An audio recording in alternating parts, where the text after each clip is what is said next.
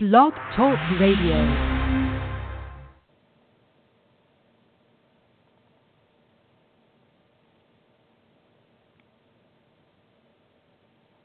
Good morning, and thank you so much for joining me for Modern Living with Dr. Angela. I am your host, Dr. Angela Chester. I am so excited about my guest today. It is just really, really awesome to have you guys on the line, to have you here. And, you know, we're going through some technical difficulties on my end, but thanks you guys so much for putting up with my technical difficulties. I really and truly do appreciate that today. I just want to say good morning, and I hope that you are having a great morning as well. So let's go on and get started. Who do I have on the line with me today? Dr. Michael Gray. Dr. Gray, how are you? Thank you so much for being on the line with me. I am excited about what we are going to be able to talk about today. Now, you guys, if it is a matter of, can you hear me? Can you hear me, Dr. Gray? Yes, I can very well. Okay, thank you. I do apologize. I'm having some technical issues on my end. I would like to introduce your book to all of our listeners. Can you tell them a little bit more about that? Briefly stated, I have 3 books that are like a trilogy on spiritual matters called To the Abyss, Seeking God, and Spirituality. And I'm very proud of a treatment manual that I have going across the country which also is reflected in a TV show which I did as an accompaniment called Good Mental Health with Dr. Mike. The book is mainly trying to help people with dual diagnosis issues, substance abuse primarily, opiate addiction here in Martinsburg area, as well as other issues of anxiety, depression, etc. And I have over a 30% success rate, which is, according to SAMHSA, the federal government agency, twice the average for the best programs in the country. So it's really successful, and maybe will help people get back to their life and enjoy some success. Now, I like how you said that you have a TV show that you also are sharing with everyone. Can you tell us what platforms that is available on as well? Is it on Amazon? It is on Amazon Prime streaming, and you can look up Good Mental Health with Dr. Mike, or you can go to my personal website, which makes it easier to travel there.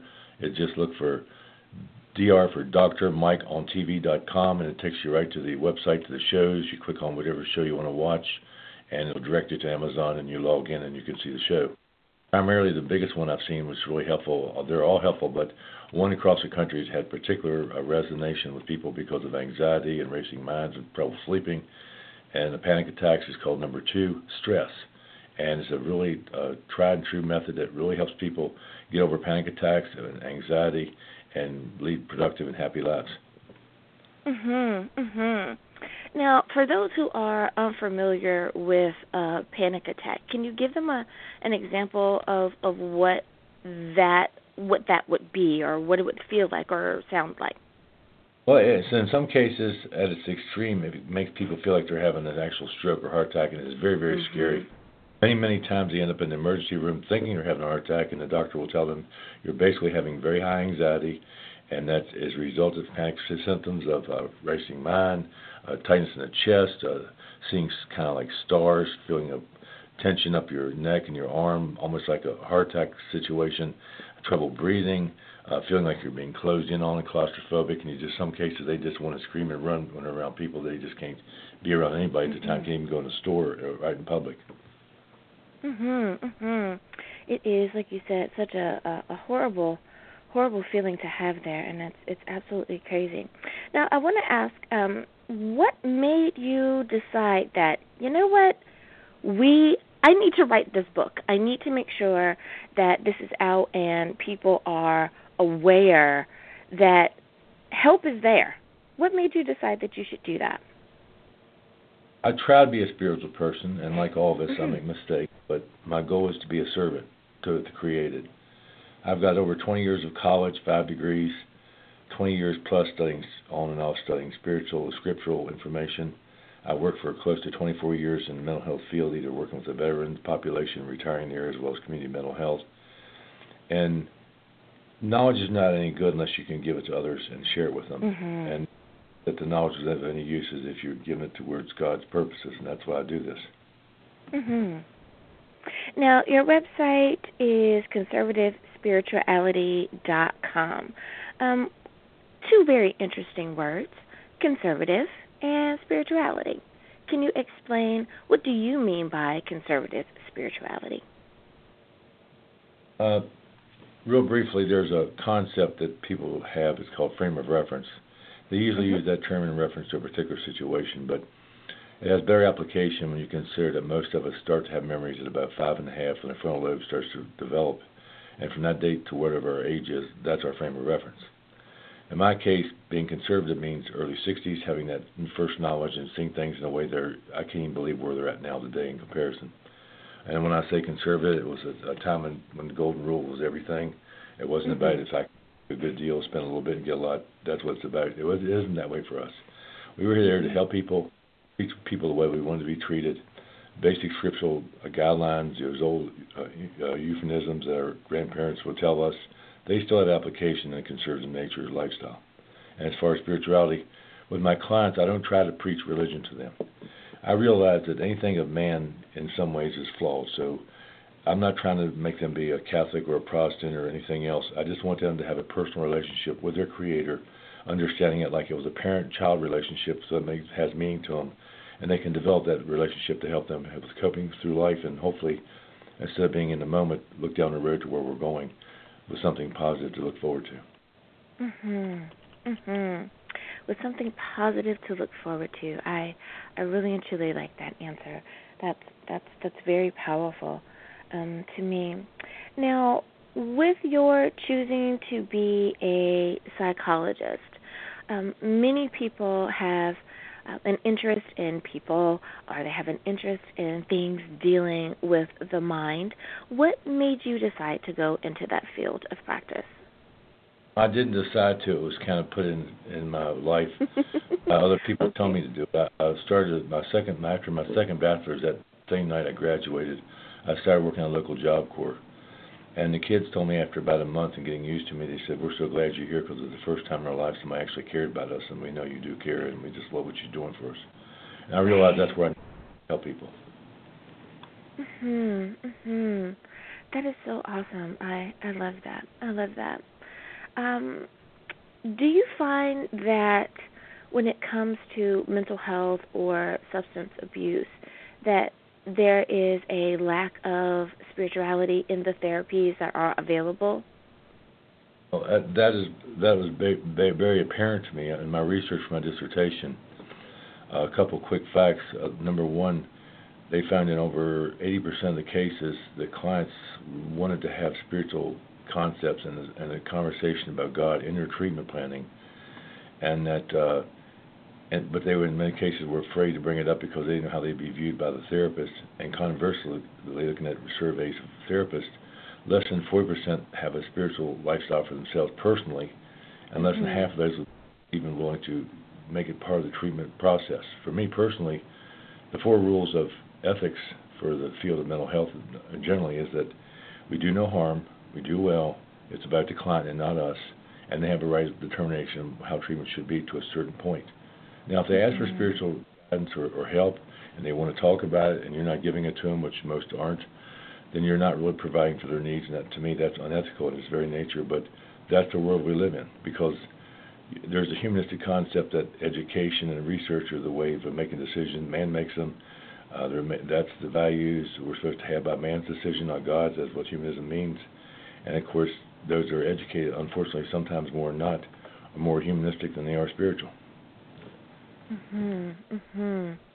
That is absolutely amazing. You know, as a pastoral counselor, I definitely have to agree with you. So many people want to be able to include the spirituality that makes up who they are, their bring a bit of their faith into the conversation, and that is definitely why they choose my services, because they want to be able to do that. I have to agree with you.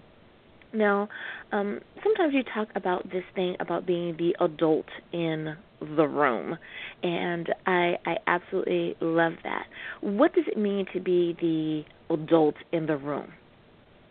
My whole treatment strategy, and the reason I'm successful, 30% versus 15 at best, or 3 to 7% in the community mental health across the country, is I redirect them in a different way.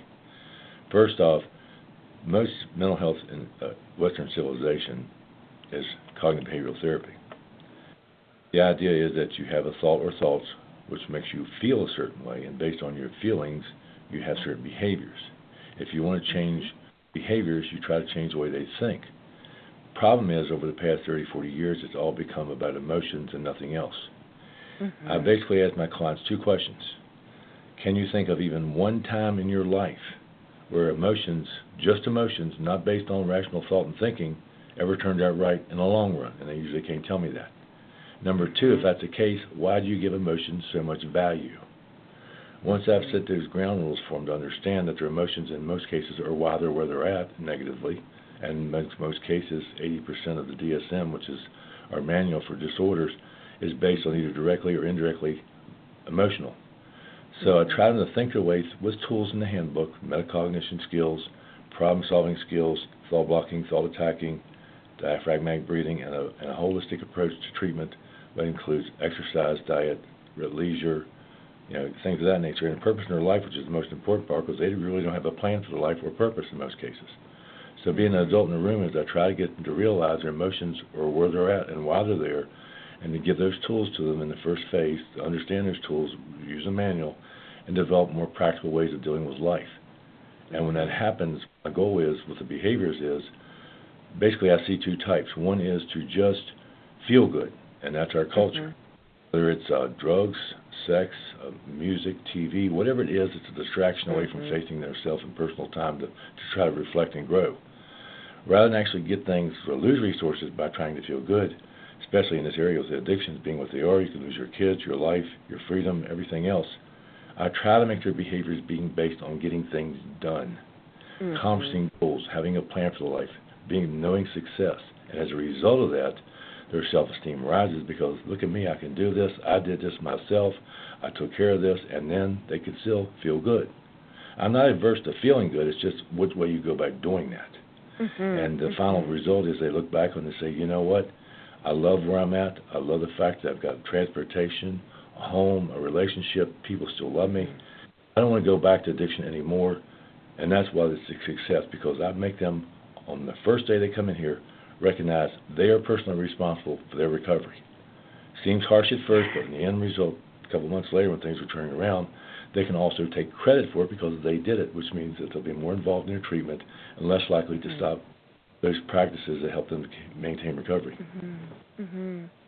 That is awesome. I love that. Well, Dr. Gray, thank you so much for being on the show with us today. I want to make sure that in our last 30 seconds or so that you have an opportunity to remind everyone where they can find you online. The best thing for communications with myself is you can look for my practice under www.pctpllc.com. That is my business site, and they can communicate there, or by looking at the site, there's contact information for address and phone number. Okay. Alrighty. Well, everyone, thank you as well for tuning in. I leave you with this song, No One Else, by Michael Gray. Have a great day, everyone. Bye-bye.